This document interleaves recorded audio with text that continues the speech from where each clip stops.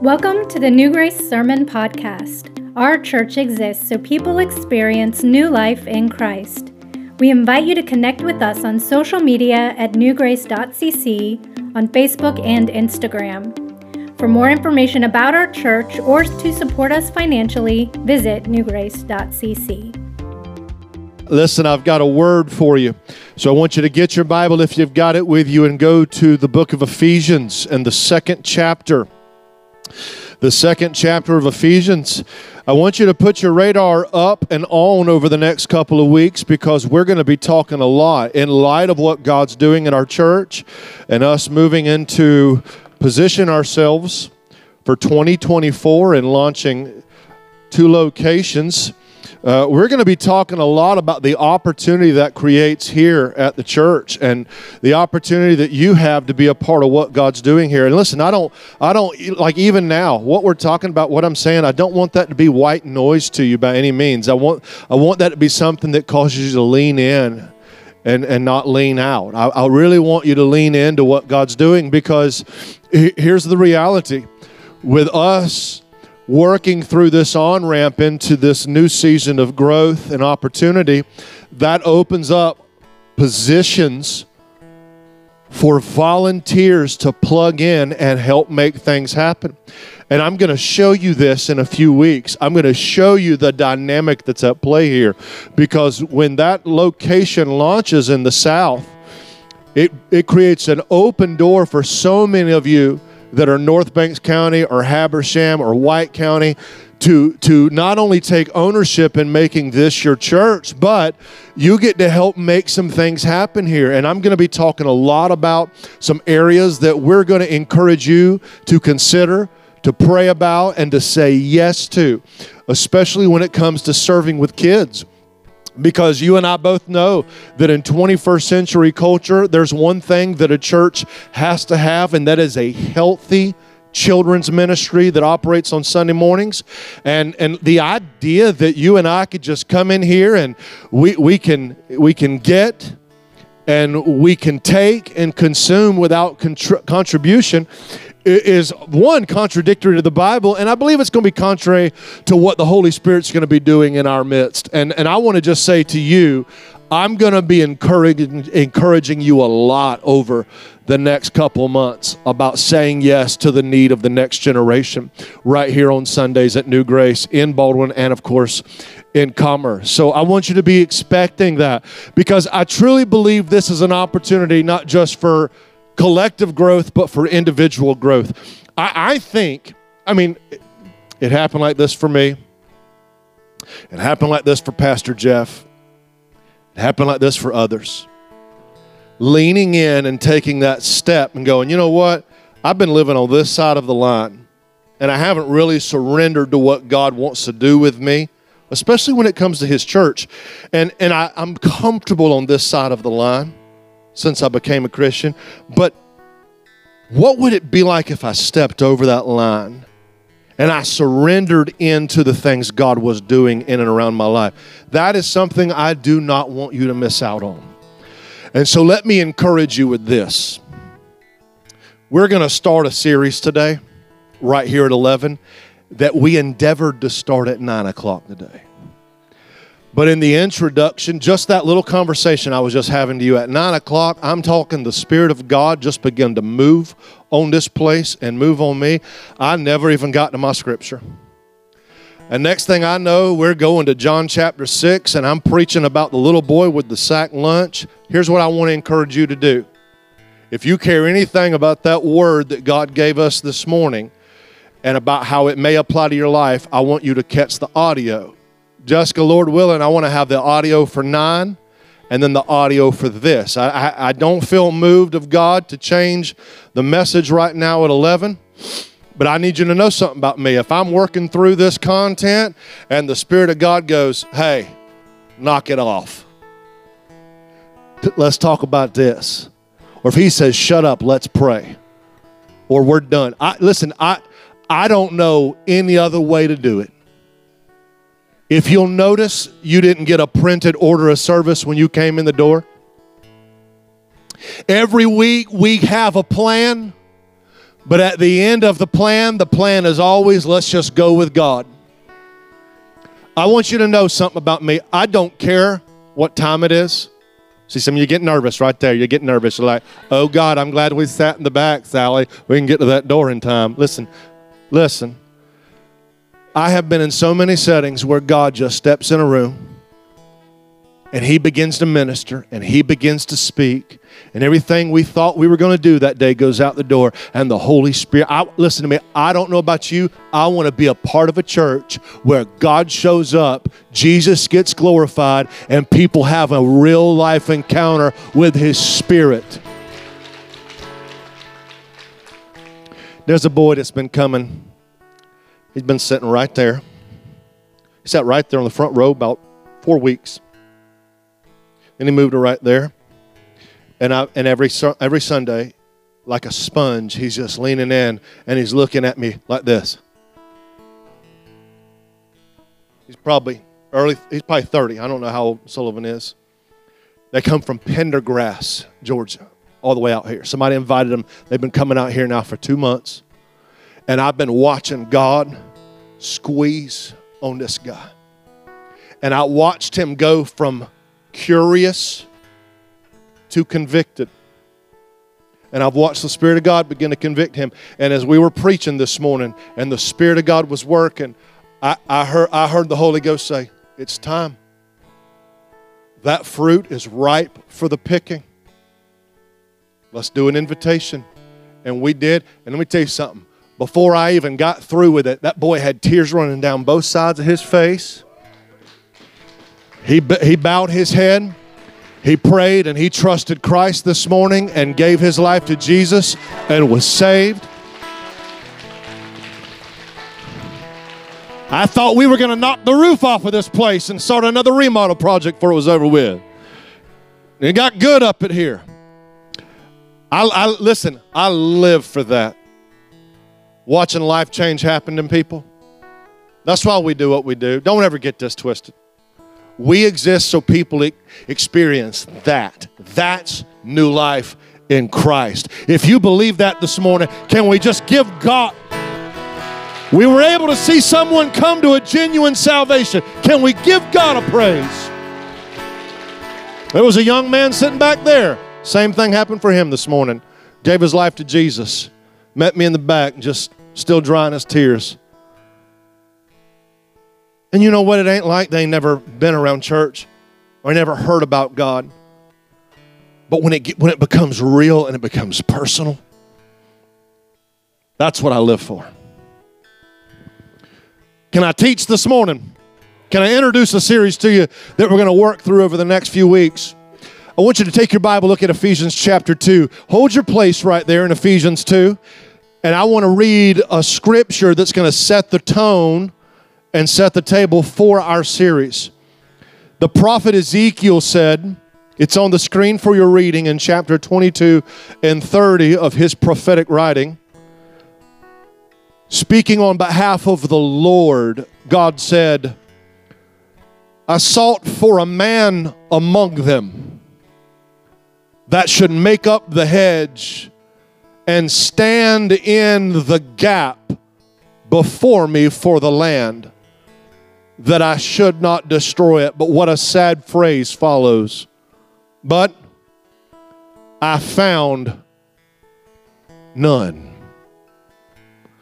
God was looking to stay and keep his judgment from upon rebellious Israel. And he says, I look for a man who was just and right in the ways of the Lord, a man who could lead ungodly Israel back to the ways of Yahweh. He says, I sought for a man who could stand in the gap between me and humanity, me and my people, me and the congregation of Israel. I looked to and fro for a man, and he says, I found none. I want to preach today and for a couple weeks on this series called Bridging the Gap. I want to talk about bridging the gap, and I want to show you a correlation in this passage and others, ladies and gentlemen, where there is a gap between humanity and God. There is, let me put it this way, there is a need There is an opening. There is an opportunity. There is a gap that must be bridged. It's enlightening the more you dive into the theme of your Bible and you begin to realize that there is so much more than meets the eye on the surface. When you start in Genesis and by the time you get all the way to Revelation, which we will probably see here, I believe in a few years, unfold before our very eyes and unravel like a scroll, you see a continuous storyline, and it reveals this overarching theme of something we would consider a cosmic war. Church, there are two forces that are contrary one to another. There is the element of good and the element of evil. There is light and there is darkness. There are two opposing sides. One that is made up of God and the other that is made up of the personality and the identity revealed in our New Testament as Satan. And in our natural state as a human race, we war against God. Now, I want you to understand what I'm saying when I say that. In our natural inclination, in our natural instinct, it becomes very common. And it is normal, it is natural for us to oppose the things of God. It is natural for us to rebel against the things of God. It is natural for us to sin against the person of God. By nature, you and I are naturally separated by or from God. Now, why is that? Because we inherited the very genetic code and the spiritual DNA of our greatest forefather, Adam, and his wife, Eve. We were born into a world with a fallen sin nature, and by default, we come into this world in opposition to the things of God, which leaves us with a very big question. How in the world are you and I supposed to bridge this gap that has been created between us and God? I don't want to assume because we are the rust of the buckle of the Bible Belt right here in Northeast Georgia that everybody in the room understands or knows the answer to that question. Too many churches do a disservice by assuming that the congregation is 100% Christian. Just like we do a disservice with attributing the idea that our nation is a Christian nation. I don't know if you've been paying attention, but I don't see anything that points to the reality that we are a Christian nation. People know of God, but do they know God? Better yet, Matthew 7 begs the question from what Jesus said, does God know us? I never even heard it put like that all the years of my life until I became a senior in high school, and God began to work in my life and work in my soul and work in my understanding, and I finally became a born-again believer. I was wondering, how do we bridge the gap between us and God? I'm so glad y'all asked that question. Because the Bible says in Ephesians chapter 2, I want you to look at it very quickly with me. Ephesians chapter 2, verse number 11. Notice what Paul says. Wherefore remember that ye being in time past Gentiles in the flesh, who are called uncircumcision. Now that's a religious insult. The Jews who were part of the circumcision covenant with Abraham hurled religious insults at the Gentiles. What's a Gentile, Pastor Derek? A Gentile is anybody that's not a Jew. You know what that means for most of us in this room, if not all of us? We're Gentiles. We are Gentiles, not Jewish, not of the covenant or the testament or the contractual agreement that God originally had with Abraham and his people, the Jewish congregation. So what they would say is they would call them uncircumcised. Remember when David and Goliath, before the beef actually came and the rubber meets the road, remember before that actually happened, they were talking smack with each other. And Goliath was insulting David by his gods, and then David got real personal and hit Goliath where it counts, and I don't mean with the rock, I mean with the insult. He called him an uncircumcised Philistine. Dang, David. Why you got to go there? It was more than just some kind of insult regarding his physical status. This was an insult that rooted back to an animosity between Jew and Gentile. So he says that the Jew was calling the Gentiles, which is us, uncircumcised. You're not a part of what we have with God. He says this in verse 12, that at that time ye were without Christ, being aliens from the commonwealth of Israel. And look what he says about us. We were strangers from the covenants of promise, having no hope and without God in the world. In Bible college, I worked at a credit union with a lady who was going to a progressive modern church. Very similar to this, except they had a very watered down theology and a very watered down grip on the gospel.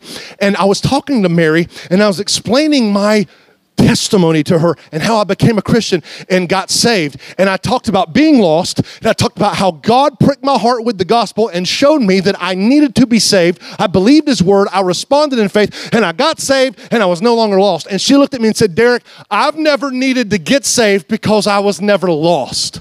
I was like, stay right there, Mary. I said, excuse me? She goes, well, I mean, I've always been a good person. I've been in church my whole life. I never had to get saved because I never was lost. I've always had God. Derek, don't you know we're all children of God? I was like, Mary, give me 1 second. I took her to Ephesians 2. I read that verse. I said, Mary, I want you to listen to this. It says that we were without Christ, being aliens from the commonwealth of Israel. We were strangers from the covenants of the promise. We had no hope. And look at this. It says that there was a time when we were without God in the world. She said, that's not talking about me. Do you see what Paul's doing? He's highlighting a gap between God and man. In fact, there's two gaps. There's a gap between Jew and Gentile. There's a gap between Gentile, Jew, and God. And then he says this in verse 13. I'm just going to teach to you quickly. But now, everybody say now. But now in Christ Jesus, ye who sometimes were far off are made nigh, or you've been brought near by the blood of Christ. What a hopeful reality. We have been brought into proximity, nearness with God through the blood of Christ. Now, how did he do this? Watch this, verse 14.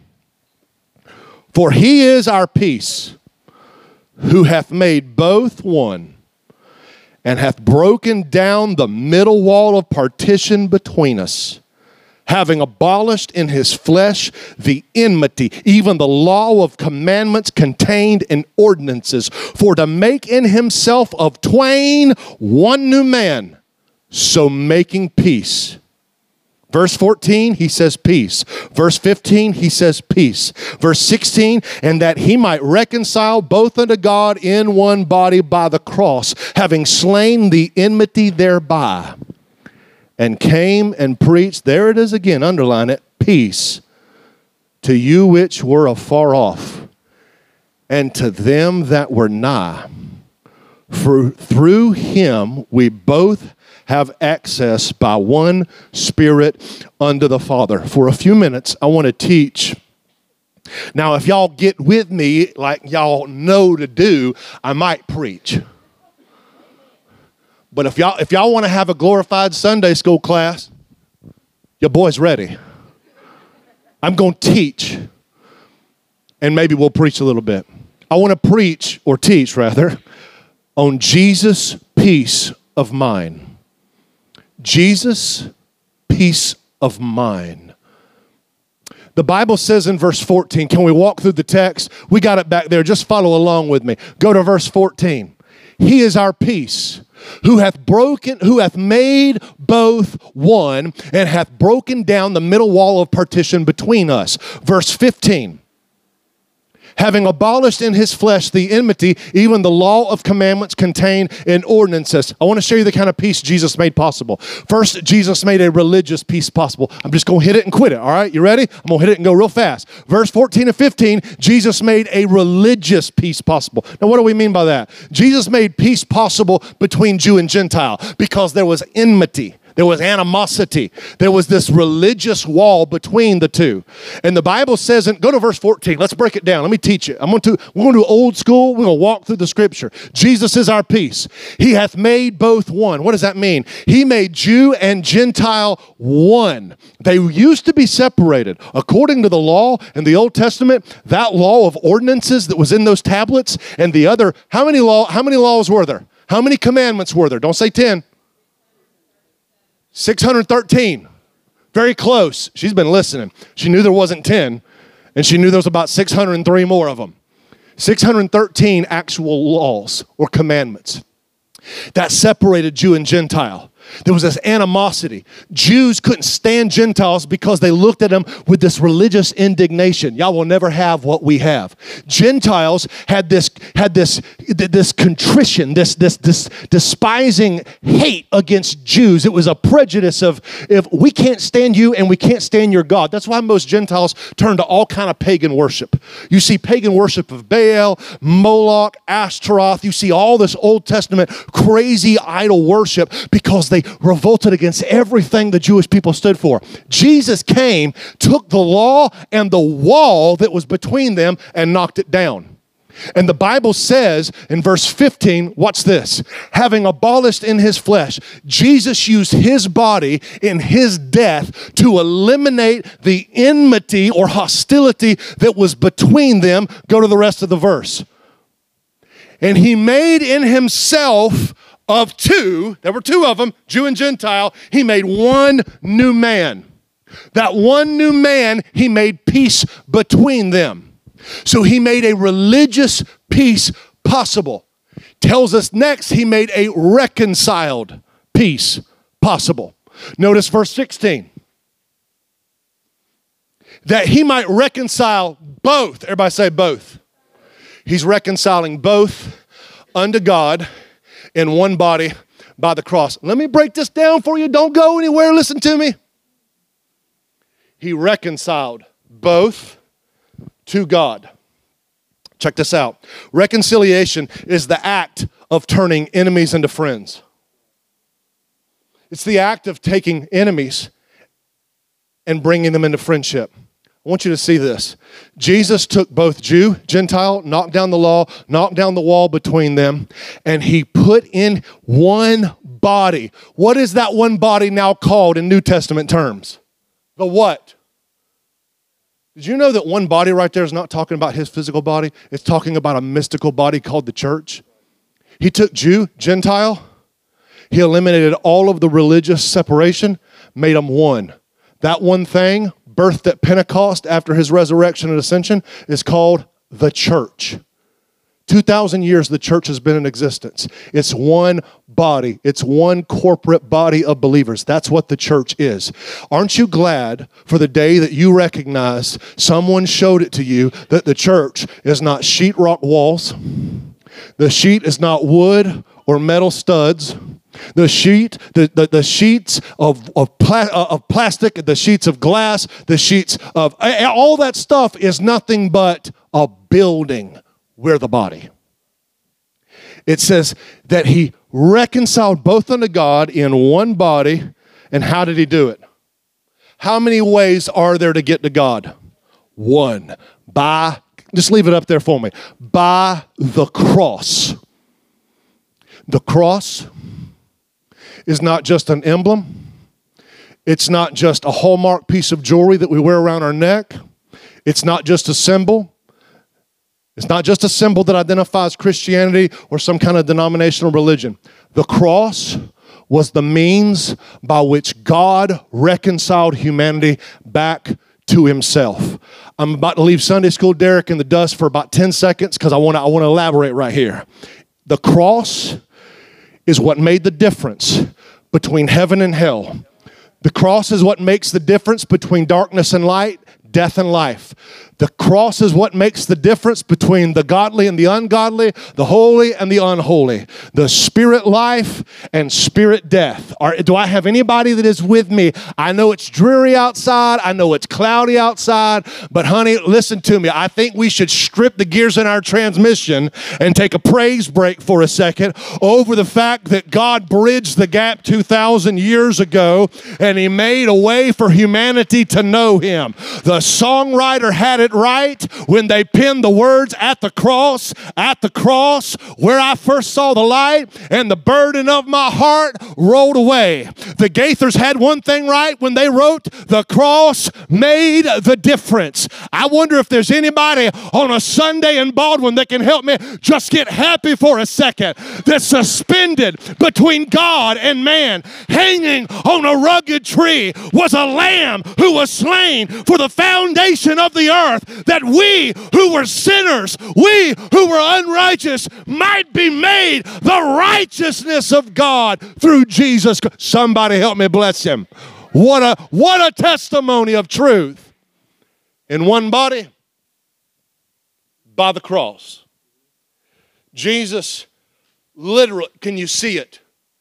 Suspended, hanging between heaven and earth, between God and man.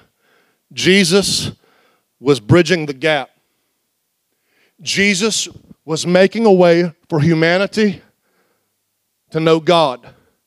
And I want to show you something. It wasn't that God needed to be reconciled to humanity. It was that humanity needed to be reconciled to God. And here's the deal. This gap that's been created between man and God was a gap that man could not bridge. What was the prophecy? What was the prophecy and the request uttered by Ezekiel? God said, I look for a man to stand in the gap. Check this out. Check this out. I looked for a man to stand in the gap, and I found none. So you know what God did? He took matters into His own hands, and through a virgin in Bethlehem, God dwelt among us, wrapped in flesh, 33 and a half years, and God became the man in order to reconcile and make peace with humanity and Yahweh. He reconciled. He took the enmity. This is a different enmity than verse 15. The enmity that was between God and man. The hostility that God had toward man's sin is quenched or satisfied when man trusts in God's means to atone for sin. God made peace with you when He sent Jesus to die in your place. I want you to understand something.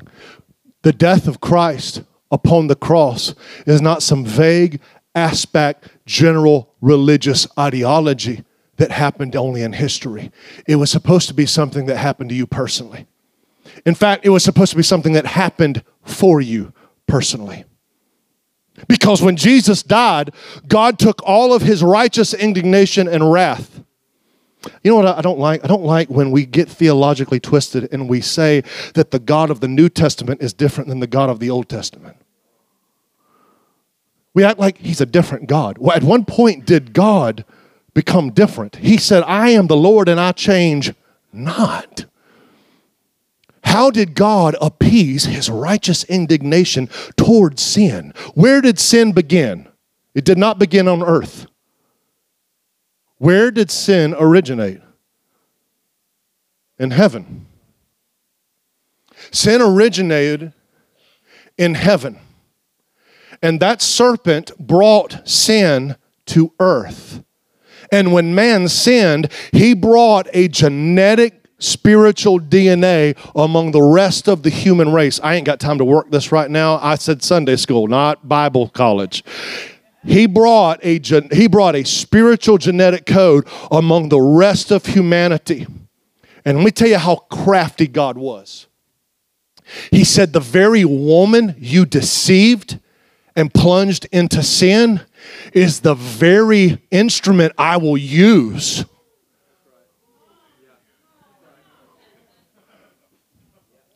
God's smart like that. God got it like that. The very thing that you plunged into the fall will be the very vessel in which I will bring the seed. Oh, you're not hearing me. Singular, the seed, who will be the Messiah, the Christ. You might bruise his heel, but he will crush your head. And I'm going to use him to destroy the works that you've established in this domain. And so God took it upon himself. Why would God take it upon himself to make peace with you? Because there ain't nothing me or you, Jew or Gentile, is ever going to do to satisfy this war between us and the salvation that we have access to in Jesus. There's nothing we can do. So God took it upon himself and he made this reconciled peace possible. But it gets personal because then the Bible tells us that Jesus also made a relational peace possible. And this is where I want to close. Stephen, stand up right here for me. Right here. Mason, come here. Hannah, come here. Yep, that's what happens. You are my seed. You will help me in this sermon.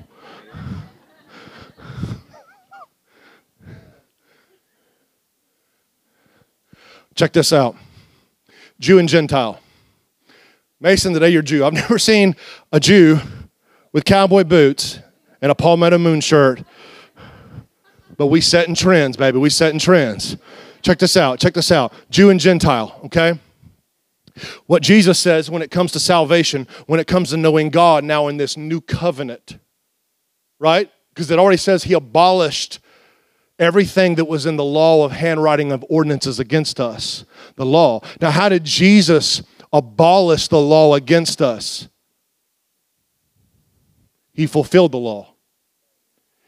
Jesus kept every aspect of the law. When he did so, that law that was against us, that shows us we're sinners, he took out of the way, giving us not law, but love. Watch this. Not religion, but a relationship.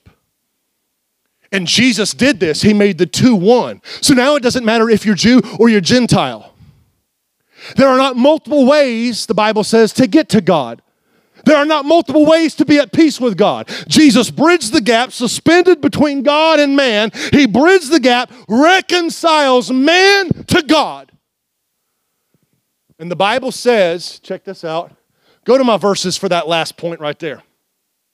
What's this? Is it 17? And came, Jesus came. See, Jesus was the fullness of the Godhead in a bodily form. God revealed himself to us in a bodily form because in our finite, limited understanding, you and I cannot conceive or perceive how to connect or relate to God. So what God did was he put himself in a touchable, tangible, hearable, seeable, feelable form of our being. He came, he dwelt with us, he lived with us, he died for us, he rose again for us to promise us life after death. He came, watch this, and he preached peace. There was a lack of peace between God and man. Jesus came and he preached peace to you which were afar off and to them that were not. Now, has anybody heard Jesus preach?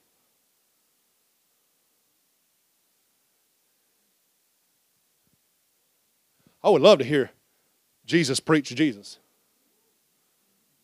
But Jesus is not here in physical form. So when Jesus ascended in Acts chapter 1 verse 11, what did he do? When he left, he said, remember the great call that is the Great Commission? Go and teach all. Hey guys, it's been real. It's been fun, but I got to go back home. I got to go ascend to the right hand of the Father. I have to take my seat until I make my enemies my footstool, and I come back in Revelation and take the title deed to planet Earth and put the devil and the Antichrist where he rightfully belongs. Until then, I'm leaving the sermon in your hands. Do you know how you find out about this peace between God and man? Jesus sent a message to you 2,000 years ago. And it is his Spirit through his body, the church. Jesus is not going to kick that door open, come in here, take the mic out of my hand, and preach a sermon. Because he left it with his body, the church. Are we learning anything right now? I'm just trying to teach. I'm trying to unpack. He left us with a message. I've never seen him with my eyes. I've never even heard him audibly. But I did walk into a Bible-believing, Bible-preaching church when I was 16 years old, and someone got up filled with the Holy Spirit and preached the truth about who God was and how I needed a Savior for my sin. And at the age of 18, I put my faith in something that happened 2,000 years ago. I believed in that. The message came to me 2,000 years later through a preacher, a part of his church who was equipped and empowered with the Holy Spirit. And that is what opened up my eyes of understanding that I may believe and be saved. Go to verse, I think it's 18. Watch this. You see the entire Trinity at work right here. For through him, Jesus, we have access by one Spirit unto the Father. Come here, Henry. Come on. Yeah, Henry, come help me. I need a Jesus. Come on. Jesus. Jesus made a way, right? Jesus made a way. He opened up the way of salvation for humanity. And then it says, for through him, we both, there it is again, Jew and Gentile, we both have access by one Spirit. What brings you into a relationship through Christ to God the Father? One Spirit. The Spirit says, the way has been opened, the way has been made, blood has been shed. Now look, you don't get here through any other way. It doesn't matter if you've been baptized. It doesn't matter if you join New Grace. It doesn't matter if you turn over a new leaf. Turn over a new leaf. The whole tree's rotten. It doesn't matter what you do. It doesn't matter what you try to apply or acclimate to or assimilate into. There is no other way to God the Father than through Jesus Christ the Son. And Jesus said, no man can come to God except he be drawn. And who does the drawing? The Holy Spirit brings you into a relational peace through Christ who makes a way. Watch this, watch this, watch this. Go back over there. Go back over there. Back up, back up, back up, back up. Stop. At no point in the text does it ever say that God has to be brought to you. Watch this. Go back over there. Lord, I don't want to tell you what to do, but I need you to go back over there. At no point does it say the Father comes to you. Why not? Because he already did. Before you ever born, he came to you. That takes on a whole new meaning when you start thinking about what Jeremiah prophesied, where God says, before you were even in the womb, before the miraculous power of conception happened, I foreordained my son to die for your sin. Before you even sinned against my holiness, I already made a way. Are you hearing this morning? A relational peace. All of this is built on the foundation of God creating access. Faith creates access. Peace gives you access so you can have a relationship, and God the Father's got a big smile on his face at all times because he's a friendly Father. Do you see the work of the Spirit? Based on what Christ did, the work of the Spirit draws you into a relational peace with God. Y'all have a seat. Thank you so much. Now, I want you to show this. Jesus, you can sit down too. Thank you. I want to show you this. JJ, help me close. Here's what happens. I want to show you what happens. This is the pastor coming out. Are you ready? Access is supposed to give you assurance. You know something that haunts a lot of people that I've pastored over the years? Is they forget how they got in this relationship. And they think they have the power in their flesh through failure to mess it up.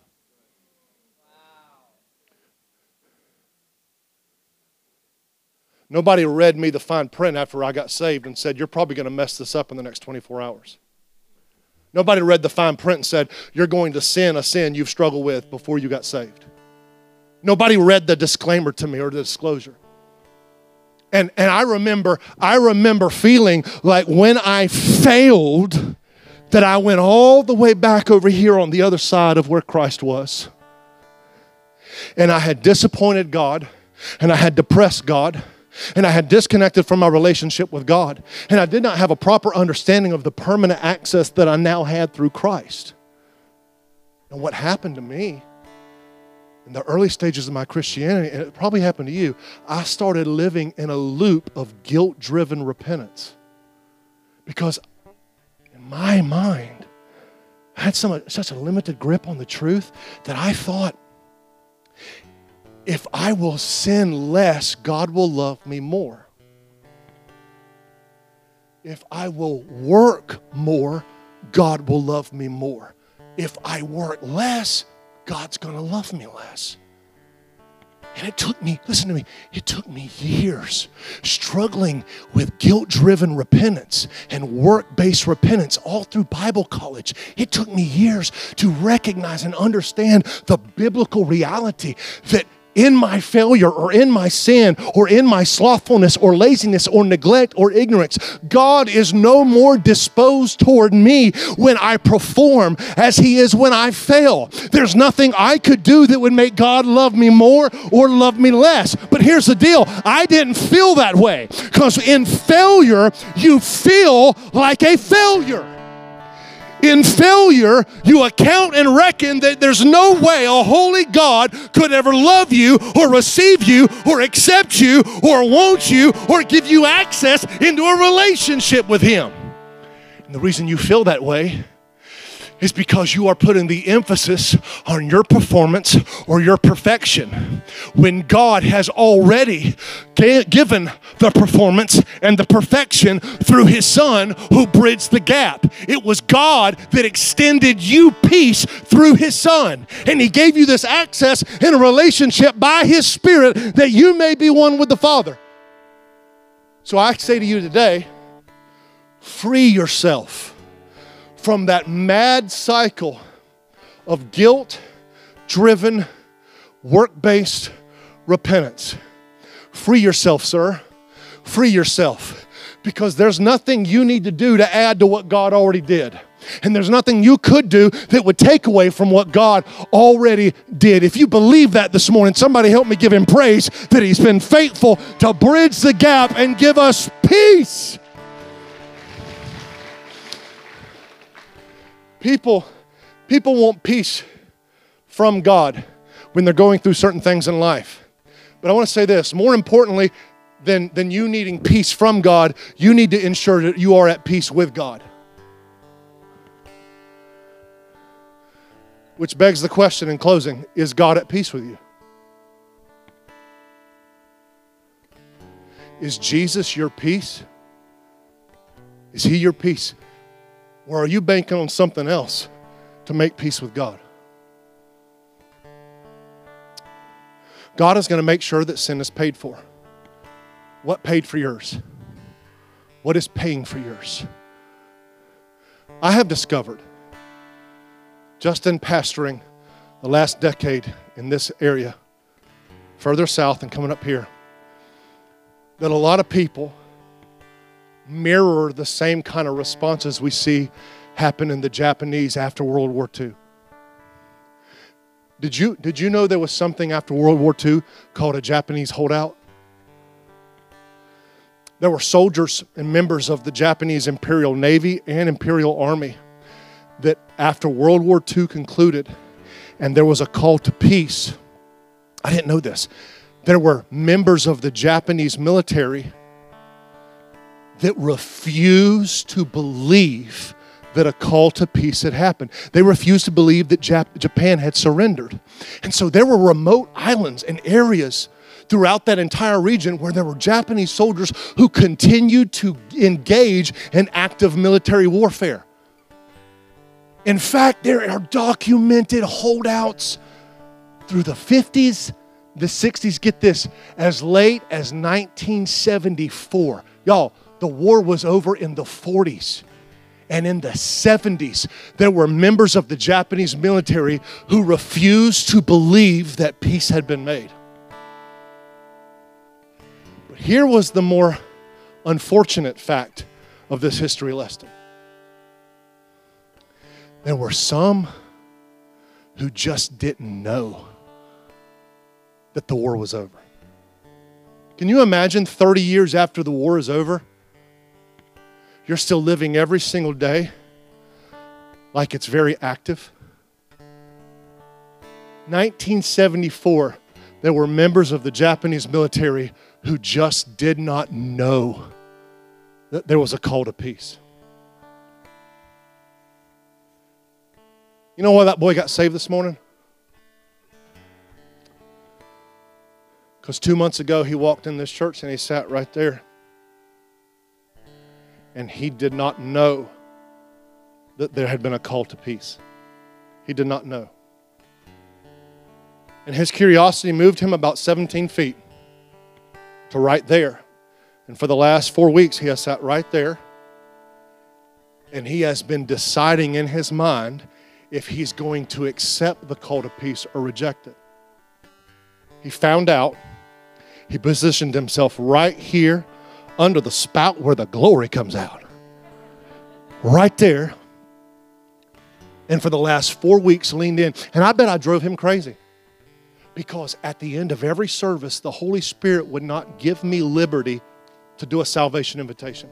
I was preaching to the church. I was preaching edifying, exhortation-based sermons to the church. We were talking about everything that's going on. It wasn't prime, nor was there freedom for me to go into that. And it was almost like God was just continuing to bait this boy in. And this morning when I was preaching and talking about the need for salvation, the work had already been done right here. And so when Sullivan stood to his feet this morning, he made a conscious decision to accept Jesus as his peace so that he could enter a peaceful relationship with God and not sit on the other end in opposition and contradicting the love that God put on the table for him. Thank you so much for listening. Don't forget to hit the subscribe button on your favorite podcatcher.